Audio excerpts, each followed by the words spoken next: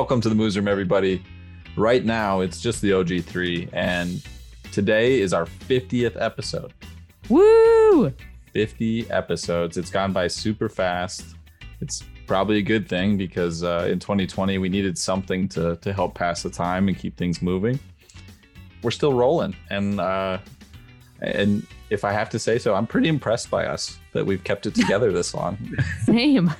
Exactly. See, and for people that know us as individuals, I think they're just as surprised. I think that's true. So yay for us. Yay for us. The big 5-0. We've been podcasting for close to a year. Holy buckets. It's a long time, and we're still having fun. So I assume we're going to continue. And they don't hate me yet. You don't hate me yet. Not yet. Right? Not yet. Not quite yet. We're kind of past that, Bradley. Yeah. But, We've just learned to live with it now. Yeah. Well, today, and obviously we wouldn't be doing this if we didn't have our awesome listeners. So we have to shout out to them too. Which is true. We truly appreciate everybody listening. And hopefully all over the world. There's lots of countries too. So absolutely. Thank you. We're up to 12, 13 countries now. And we're just excited that we've reached that many people, and we really want to continue, and hopefully one day we'll be able to meet some of these people in person. And I'm really excited for that. We can go on a live tour. I would love that. Oh. All right. Well, let's get into today's episode. With episode 50, there's going to be some surprises along the way. We're going to talk about outwintering. And this is a question that we got just this last week. Dairyman Peter Beck shouted us out, asked for this episode. What's up, Peter? Thanks. Threw Emily under the bus a little bit. In his email, but that's fine. That's fine. We're used to that, and we don't mind it at all. So we're going to talk about outwintering, and it's a big concept, and I think it's something, especially that we like to talk about with the general public if we can, because it's somewhat misunderstood, and people see it as potentially cruel when it's not. Outwintering is a perfectly viable thing to do with cows, dairy and beef. That would be the second misconception, is that dairy cows just can't do it. And that's not true. And that's why we have Brad here to tell us what they do up at Morris and how tough dairy cows really are, because they can survive outside just fine. Dr. Bradley J. Hines, outwintering expert. Exactly. And it's sort of fitting today because we are in the midst of a snowstorm in Minnesota. So the cows are outside today and things are going well. This is going to build a little bit off of our severe weather episode that the Gruesome Twosome did the other week when Bradley couldn't join us. And there's a lot that's similar to that episode that we're going to talk about today. But for the most part, the big message right now is that, this is a viable thing for beef cows. And I think everyone has accepted that. But this is definitely an option for dairy cows. And they're tough. Yes, they have some different metabolism and because of their milking and different requirements. But they're tough animals, and they can do just fine outside. What do you see as the biggest thing you need to do to be able to make this work, to house dairy cows outside, milking dairy animals outside during the winter? Well, first off, I think it really doesn't come down to facilities or anything. I think it's mindset. You have to be prepared to, change at a moment's notice and be able to not worry that the cows are going to freeze outside or heifers are going to freeze outside or anything like that. You have to just allow it to happen. Obviously, there's things that you can do from a management perspective that help with that. And we can talk about those, but really first off, it's a mindset. It's just getting over the fact that you don't have to house cows in a barn or, heifers in a barn 365 days of the year, even in the wintertime. Well, and this seems like a natural fit with grazing, right? Because some of that mindset is just being willing to adapt and change and change things at the drop of a hat based on conditions, right? Right. It's a kind of what we call lower input dairy production, where you put the cows outside because you don't need a barn or facility. And, in some regard, I think it's helped some beginning farmers get into dairy farming, because you don't have to have all the capital to build barns or have barns, and you can just house your animals outside with, minimal. And there's other ways to make sure cows are comfortable outside. And now, Bradley, and maybe I'm getting a little bit ahead of myself here, but with, outwintering your cows, how does that kind of coordinate or mesh with you doing seasonal calving? And do you feel that seasonal calving is something that you kind of have to do if you're going to outwinter a dairy herd, or does it all come out in the wash in the end? No, I don't think you have to seasonal calve to outwinter your dairy herd. Obviously, it helps if you're not calving in a snowbank or anything. So, there are those things. I think, if you calved in a warm, dry place, that's really to protect the calf. But once the cow is outside, we don't really see many problems.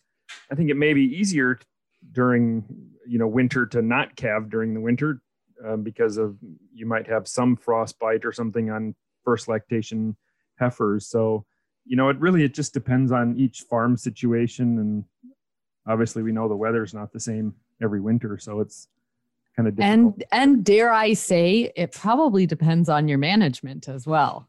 Of course. This is the 50th episode. We got to call in as much stuff as we can. That's here. True. Exactly. I think about that's a good question, Em. I hadn't thought about that. That is it necessary to seasonally calve?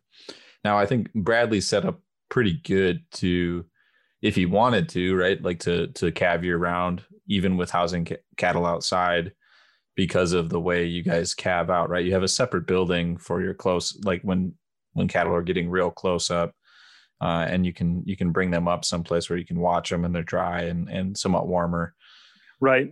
We do have a building where we can calve if it gets really bad in the snow or wind or anything like that. I would say if you don't have a building to calve in, you probably shouldn't be calving outdoors in, December, January, or February. Really, that in my mind, I wouldn't do it if you didn't have a building to calve in. It's not about the cow in that situation. It's about keeping the calf alive and keeping the calf safe. The wind, especially, Bradley's in Morris, and I went to school up there. So we're familiar with wind, and that's a huge piece of what you have to deal with, whether you're calving or just having animals outside, like Emily and I talked about a couple of weeks ago.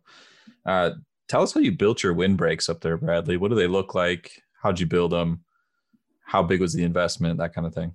How about I start? Well, I think it's different for the cows and the heifers, so that our heifers are outdoors and, they're fed in feed bunks. They just have natural tree windbreaks. So that's sort of how we keep the wind away from the heifers. Now, I'm not talking young calves. I'm talking yearlings, breeding age heifers, and up towards springing heifers. So they're just with natural windbreaks. And that seems to do well if they can go into the trees or get behind the trees. Trees are a great windbreak, and that's helped the heifers in an outwintering situation. Milking cows is a little bit different. We have natural windbreaks too. We got trees, I don't think it matters what kind of trees. We have pine trees, regular trees that help protect the wind. And we've also built some sort of man-made windbreaks, just what are called telephone poles in the ground and place some boards between those poles. And you want to leave a little bit of gap between the boards. You don't want it totally closed off because you want the wind to allow to go through the windbreak. Otherwise, it causes other issues if the wind hits it and comes up over the windbreak and can go right back down on the cows. And it really doesn't do much. So if you leave a little gap in the boards, it creates a great windbreak. And that's something that I wanted to bring up because when in our severe weather episode, I said that I prefer windbreaks that are taller with not a whole lot of gaps. You need some gaps. I just don't want you to build a snow fence and expect it to act like a windbreak. Right. That was my point. Right. And we're talking maybe an inch gap between the boards, or a few centimeters between boards. It's not a very big gap in between. So you don't want the wind to blow right through the windbreak, but you want some wind coming through there. And the windbreak, to me, like Emily and I talked about, I think that's the biggest piece. That is the biggest factor.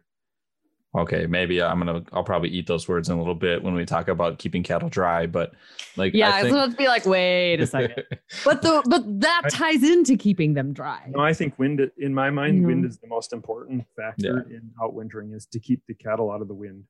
It's such a big factor, and it influences how well those cows can stay warm in any way, and you can see it if you don't have a windbreak built for them. They're gonna look for one constantly. They'll use buildings. They'll, like Bradley said, they'll find trees. They'll do anything they can to get out of the wind. So yeah, wind is first, and then from there, there's a bunch of competing for number 2, right? But I think dry is big for me.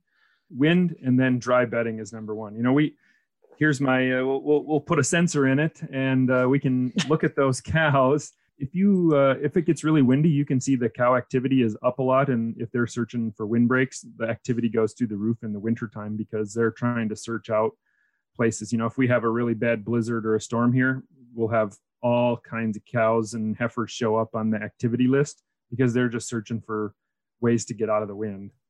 But bedding, yes, number 2, clean, dry bedding. And there's many different things that you can use for bedding. I prefer straw, because it also provides some sort of insulation factor for the cows and the udders of cows, because we're putting, we have milking cows outdoors, and there are some people that cringe at that thought, where people put their heifers outdoors, but could never fathom putting a milking cow outdoors on a straw pack and expect that cow to survive. They do just fine. Yeah, that's the misconception, right? I think we've babied some of these dairy cows for so long that people assume that they have somehow become a different species, and they're not a cow anymore. They're a cow. They're tough. I would say they're probably not as tough as a beef cow, but they're still super tough, right? They're way tougher than any of us. Yeah. So one other question I have for you, Bradley, related to dry, and yes, the bedding. And this is something that Joe and I had talked about in our gruesome twosome episode. And that's, the hair coat that the cow has. And obviously when they have their thick winter hair coats, them getting wet is not as much of an issue. I'm just curious, have you ever experienced any issues? Or I know we've seen it in the past with beef cattle, like when we had Winter Storm Atlas in South Dakota, where that was a really early winter storm. So the cows didn't have their thick winter hair coats yet. Yeah, I'm just kind of wondering what your experience is with that, or, we get early snow and late snow and all that. A cow and a heifer growing winter hair coat is a good thing to provide insulation for the cow. They can get snowed on, and that long hair coat provides insulation. Rain, not so good. So if it's raining like it has before in Morris on Christmas Day or something, I think a few years ago, that is bad news, because rain does not insulate very well when it hits the cow. Snow provides some sort of insulation. So yeah, early snowstorms I don't necessarily like, because they haven't developed their hair coat. One other thing and some people talk about, we let the udder hair grow. So, we don't flame udders or anything like that. Mm-hmm. Some dairies do that. We just don't flame udders because that provides some insulation value to the udder if they have longer hair on the udder. Now that provides other challenges, but that seems to help out as well. I think we should stay on the udder, because what I hear a lot of times is, you're outwintering this dairy cow. How are you handling frostbitten teats and teat ends, and what kind of dip are you using post dip, and how does that all work? And even, some people will claim that if you have a really nice bedded pack and you've got cows laying on it, it's going to kick up heat, and then there's going to be condensation from the cow, and then you've got wet teats and like all these other things. So how does that all play out? Well, for the cows, we use a powder teat dip. It's a chlorhexidine powder teat dip. It's, can be, for us with our organic herd, we can use that on it below a certain temperature, below 15 degrees Fahrenheit. So it has to be relatively cold to be able to use it. But otherwise, teat dips seem to work just fine. We don't get much frostbite above 20 degrees or anything. We do wash for it.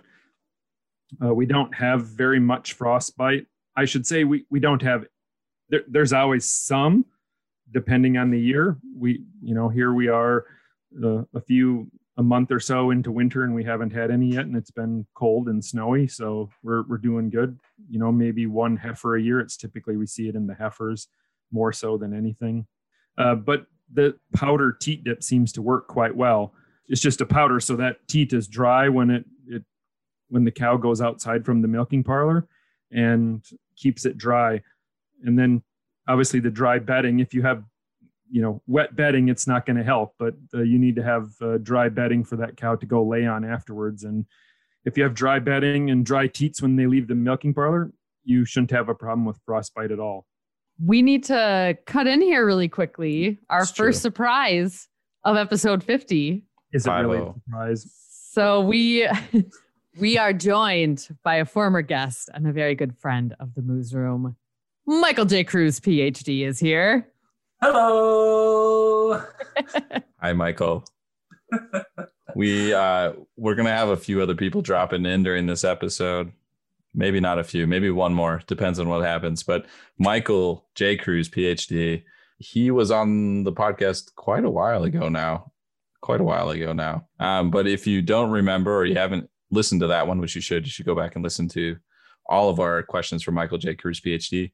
It's a great episode. He is the extension educator for Houston and Fillmore County, Southeast Minnesota. How's it going, Mike? I'd say fantastic. How's it going for the team over here? It's good. 50 episodes is a long time. And we're not quite sick of each other yet. Emily and I have our days, Yeah. But Bradley, don't even get me started. But it's good. We're just right now we're continuing to talk about outwintering dairy cows. Might get into some beef. There's really not a whole lot of difference between the two, to be honest, in what you do to help them. We've covered windbreaks. We've covered keeping them dry. And I think we're going to move on to...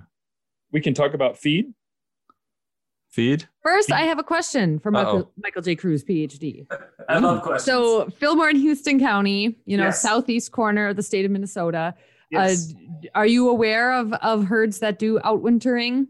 There are plenty. We have it's a varied landscape, right? Rolling. We have, confined situations. We have people that outwinter. We've got people on cropland. We've got people on pastures, people using trees and every other thing to block the wind. So there's quite a bit of variation down here. Yeah, it's not all flat and windy like in Southeast Minnesota is the best place in Minnesota. It's great with the river and the hills. Sorry, I'm biased. I grew up there, so it's God's country. It's painted on a barn, so yeah. True. We all have a connection to Southeast Minnesota one way or another. So I mean, it's true. I'm a huge fan of it, and it's not flat, which is what I struggle with. Yeah, and so that landscape kind of lends itself well to outwintering. Mike brought up something really, he kind of said it in passing there. Wintering on crop ground. I think that is my favorite strategy for beef. Your limiting factor being fence, right? I mean, it's mostly about fence, but with frozen ground, corn ground, crop ground is excellent for outwintering, especially because you've got all your cattle depositing manure right there. They're putting manure there. You're not hauling manure anywhere. I love crop ground for outwintering beef cows. And I mean, obviously that's probably an option for dairy cattle too, right, Brad? Because not all the cows are milking. You've got heifers, you've got dry cows. That's an option as well, right? Sure, you can outwinter them on corn stalks or something like that. Sure, that's not a problem at all. It provides a little bit of feed in the fall, and you don't have to spread manure, and it helps with the crop ground the next year. So I see that as a benefit too.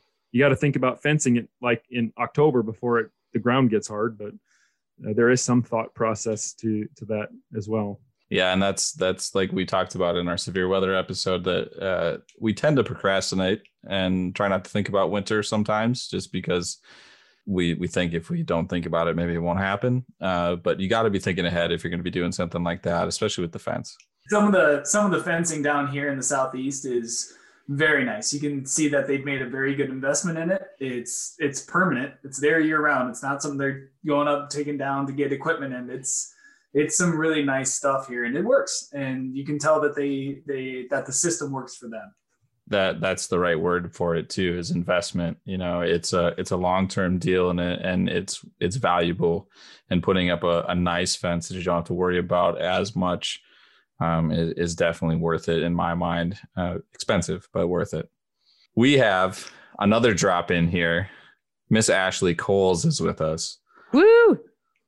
Hi, friends.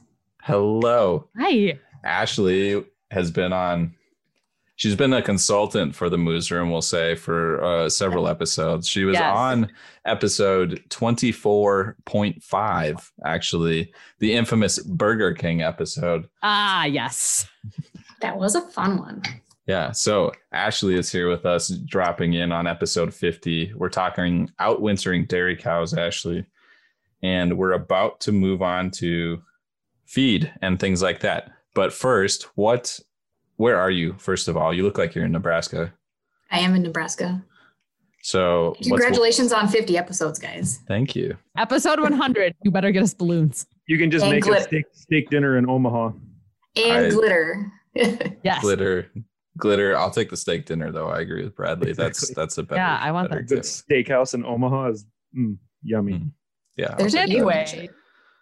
So Nebraska. Let's talk about winter in Nebraska. Not as much snow, not quite as cold, but wind is a thing. Definitely a thing down there, right?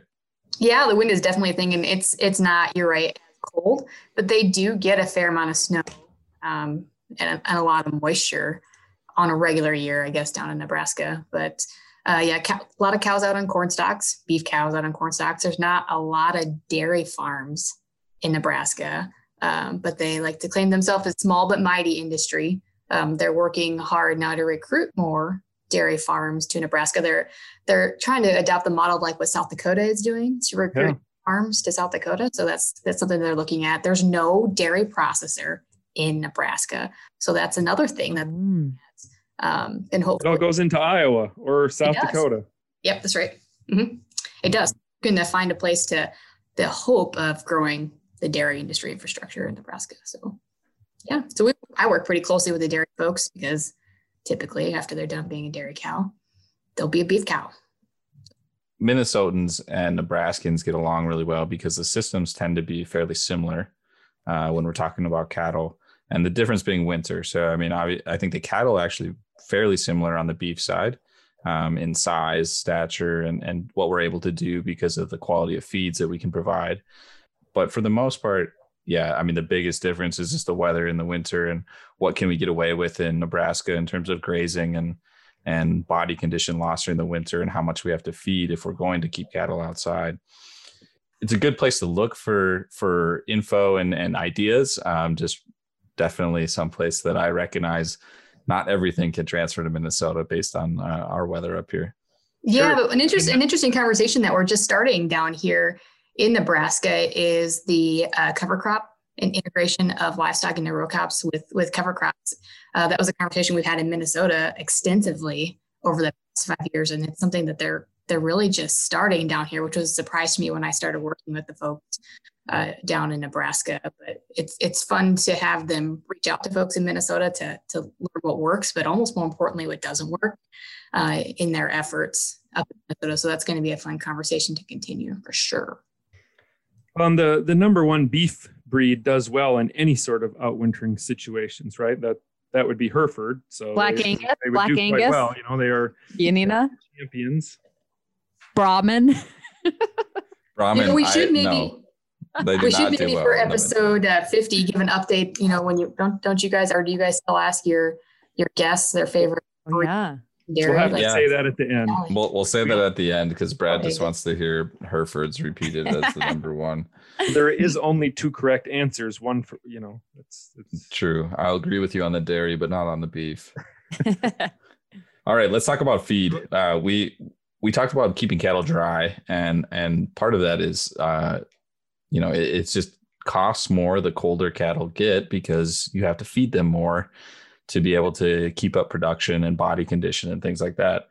And the thing that I've always used as like my rule of thumb is that for energy requirements for cattle, they go up 2% for every degree less than 60 degrees if they're wet.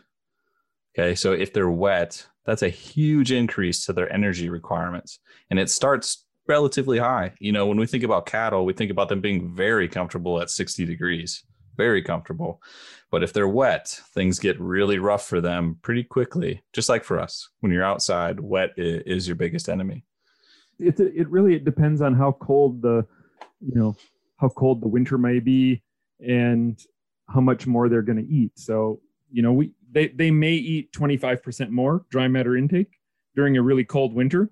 You know, a few winters ago, we saw that they ate 25% more when it was really cold. But that was when we had air temperatures that were from 0 to minus 20 Fahrenheit. So, you know, minus 20 to minus 30 Celsius. So they're going to eat more when it gets cold. But, you know, if the temperatures are around 20 above 0 or right around freezing Fahrenheit, they probably aren't eating as much more than what they would on a normal basis. So it's really going to be weather dependent. And I kind of make that my cutoff usually is somewhere around that, you know, freezing temperature, you know, 30, 32 degrees Fahrenheit, 0 on the Celsius. And I think that for me, you know, when I think about, I have a bunch of rules of thumb in my head when it comes to nutrition because I'm not a nutritionist and that's the only way I can remember these things. So for me, it's, you know, at freezing, basically, the normal 1,400 pound cow is going to eat 35 pounds of hay, okay, of dry hay. But if you just take that same cow and make the temperature, you know, 0 degrees, so 0 degrees Fahrenheit, that same cow is going to be eating 46 pounds of dry hay. That's a huge difference. That's definitely hit to the wallet. All these other things that you have to be aware of because you can't give them the same amount of hay and expect them to maintain body condition and production especially if we're talking milking. And, you know, these are beef cow numbers in my head because that's the side of nutrition I get involved on the most. But when I think about that, that's a massive increase in hay.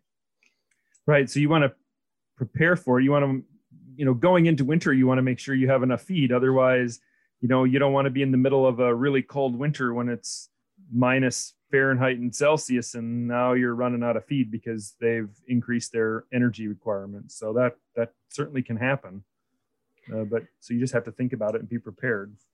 Well, related to feed, and this is something, again, Joe, you and I have previously discussed, and that is water and making sure that cattle still have access to water when they're being outwintered, because we know they're still eating a lot. They're eating more. So that water is still a necessary requirement. And we've heard different things of, the pasture has a stream going through it, or the cows can just eat snow. But as you recall from our episode, Joe, we were both not in favor of those ideas. A cow cannot eat enough snow to get right. enough water. It doesn't work. Don't believe that. That's not true.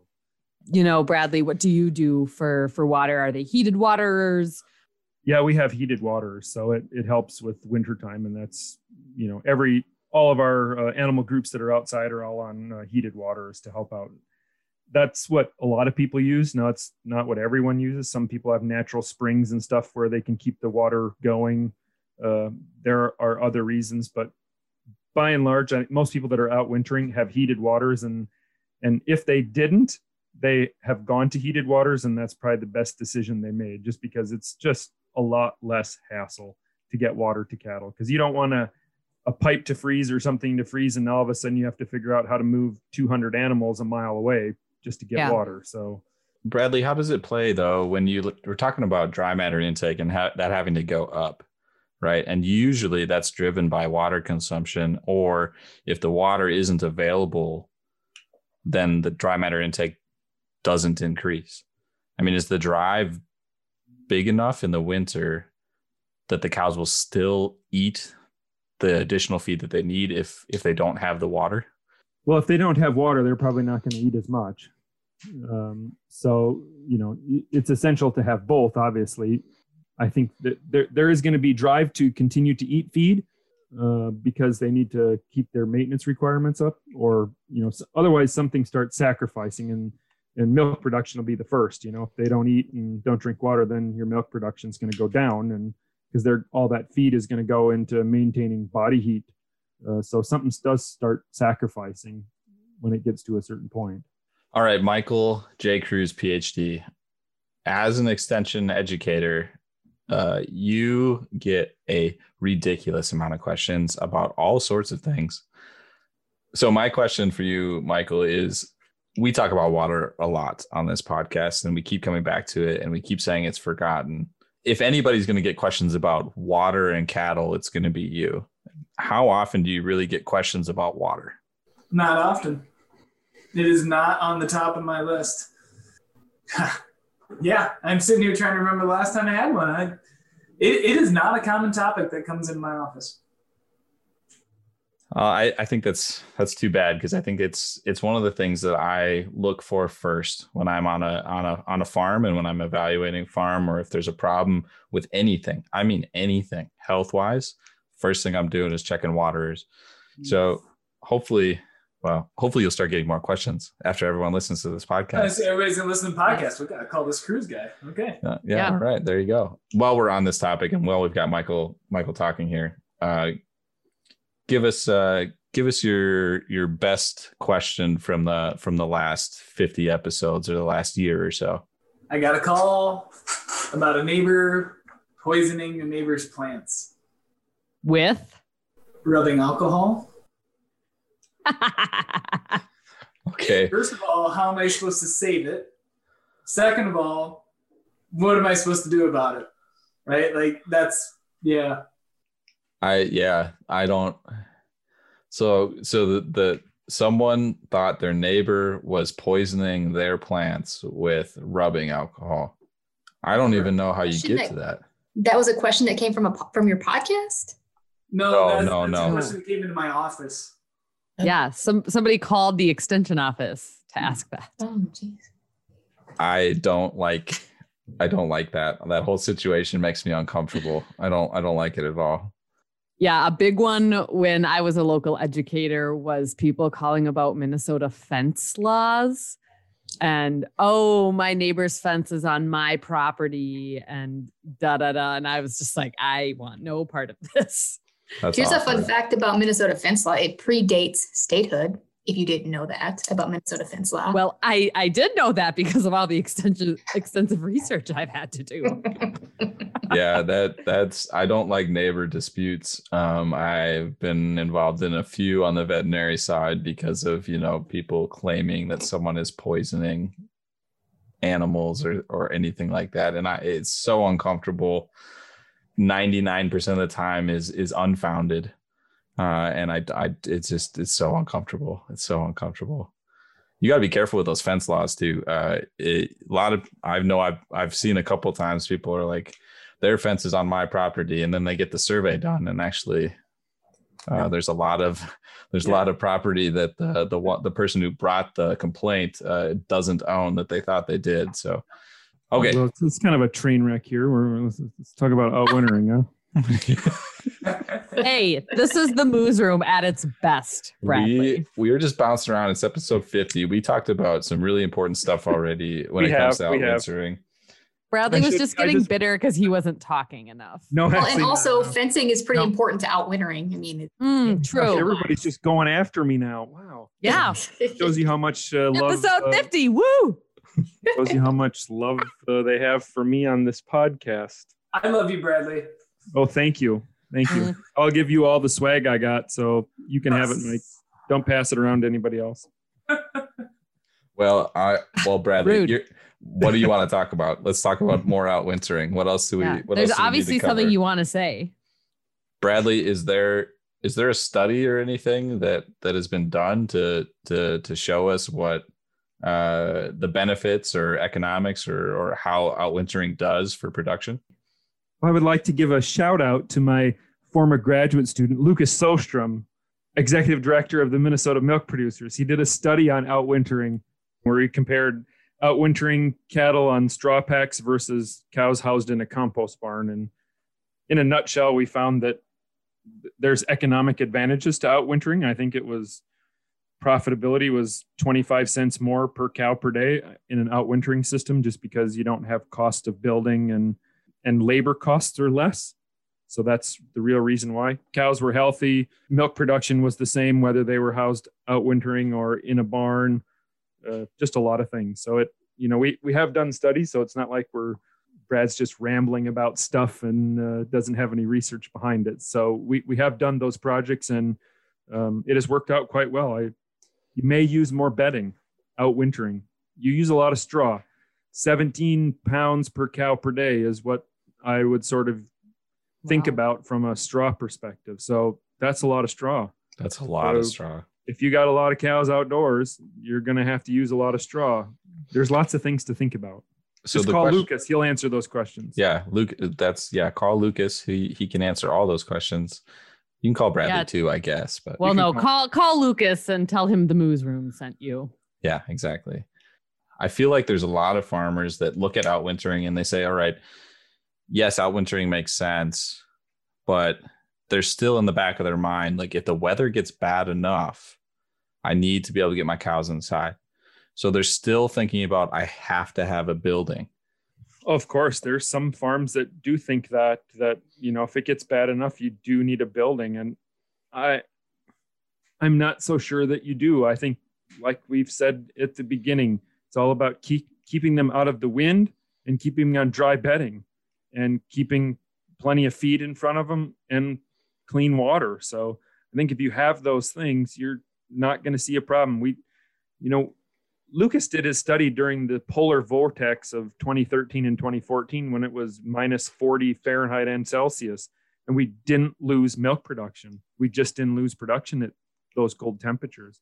Granted, I don't have 90, I don't have high producing cows outside. This is a grazing lower input herd, but they were still milking quite well and we didn't lose production. So I'm not afraid to put them outside. Bedding is number one, and keeping them out of the wind. Yeah, those considerations, if you can do it, like, this isn't it's nice to have the cows outside but I still have to have a backup building. You don't actually have to have the backup building if you do it right and you're prepared, you have enough bedding. Right. That's right. Well, that's awesome. I am excited about this. I think, like Bradley said, the big piece for me when we're looking at this subject is this is a way for people to get into the industry without a giant amount of overhead to start. So it's possible. And if you really prioritize the things we talked about today, I think that's the way to go. Windbreak, bedding, maybe additional feed, and water being the biggest things you need to consider. So just like everything else, our management includes clean, dry, well-fed, watered cattle. And that's about all you can do for them. And they do really well. They do really well. Ashley Coles, anything to say? Anything you want to just plug or do or talk about? Questions, comments, scathing rebuttals? I always have something to say, Joe. Well, yeah. In context to outwintering, I know Brad kept referencing the stuff that they're doing at their dairy, but the beef side, I'm sure, as you guys talked about before I hopped on, is very similar in regards to the need for all those things, especially if you winter your beef mama cows in a barn like my family does, making sure that you have adequate bedding quality bedding made in the fall is key to success for that, but it does increase cost for sure, because you also have to remove all of that bedding on a regular basis to keep them dry and comfortable too. So, but in regards to plugging anything else, not really. Well, good. I kept meaning to say this when we were talking about bedding, but they will eat it. You have to plan for that as well. They're going, especially if you get a big drop in temperature, cattle are driven to take dry matter in, right? They're going to eat more bedding the colder it gets. If you don't provide more in the bunk, they'll find it somewhere. So that can burn through bedding pretty quick if you're not adequately keeping up in the bunk. And it can be an indicator that maybe I do need to put more in the bunk. So keep an eye on that when you're talking bedding. Michael J. Cruz, PhD. Questions, comments, scathing rebuttals, final thoughts. Final thoughts. Congrats, Moos Room. Way to go, guys. That's number 50. I can't wait for the next 50. As far as beef are concerned, as far as beef are concerned, local educators are working pretty hard right now to get beef quality assurance training out. I know we're going to have a few more of those across the state. So I'd encourage everybody, at the time of this podcast release to look into that if they need to do some of that, and keep an eye out for what Extension's doing for livestock education. Some good stuff, widely available. Good deal. Well, happy 50th episode, Emily and Brad. Thanks to Michael J. Cruz and Ashley Coles for being here today. For being the OG friends of the Moos Room. Exactly. OG friends of the Moos Room. And remember, Hereford and Jersey are number one.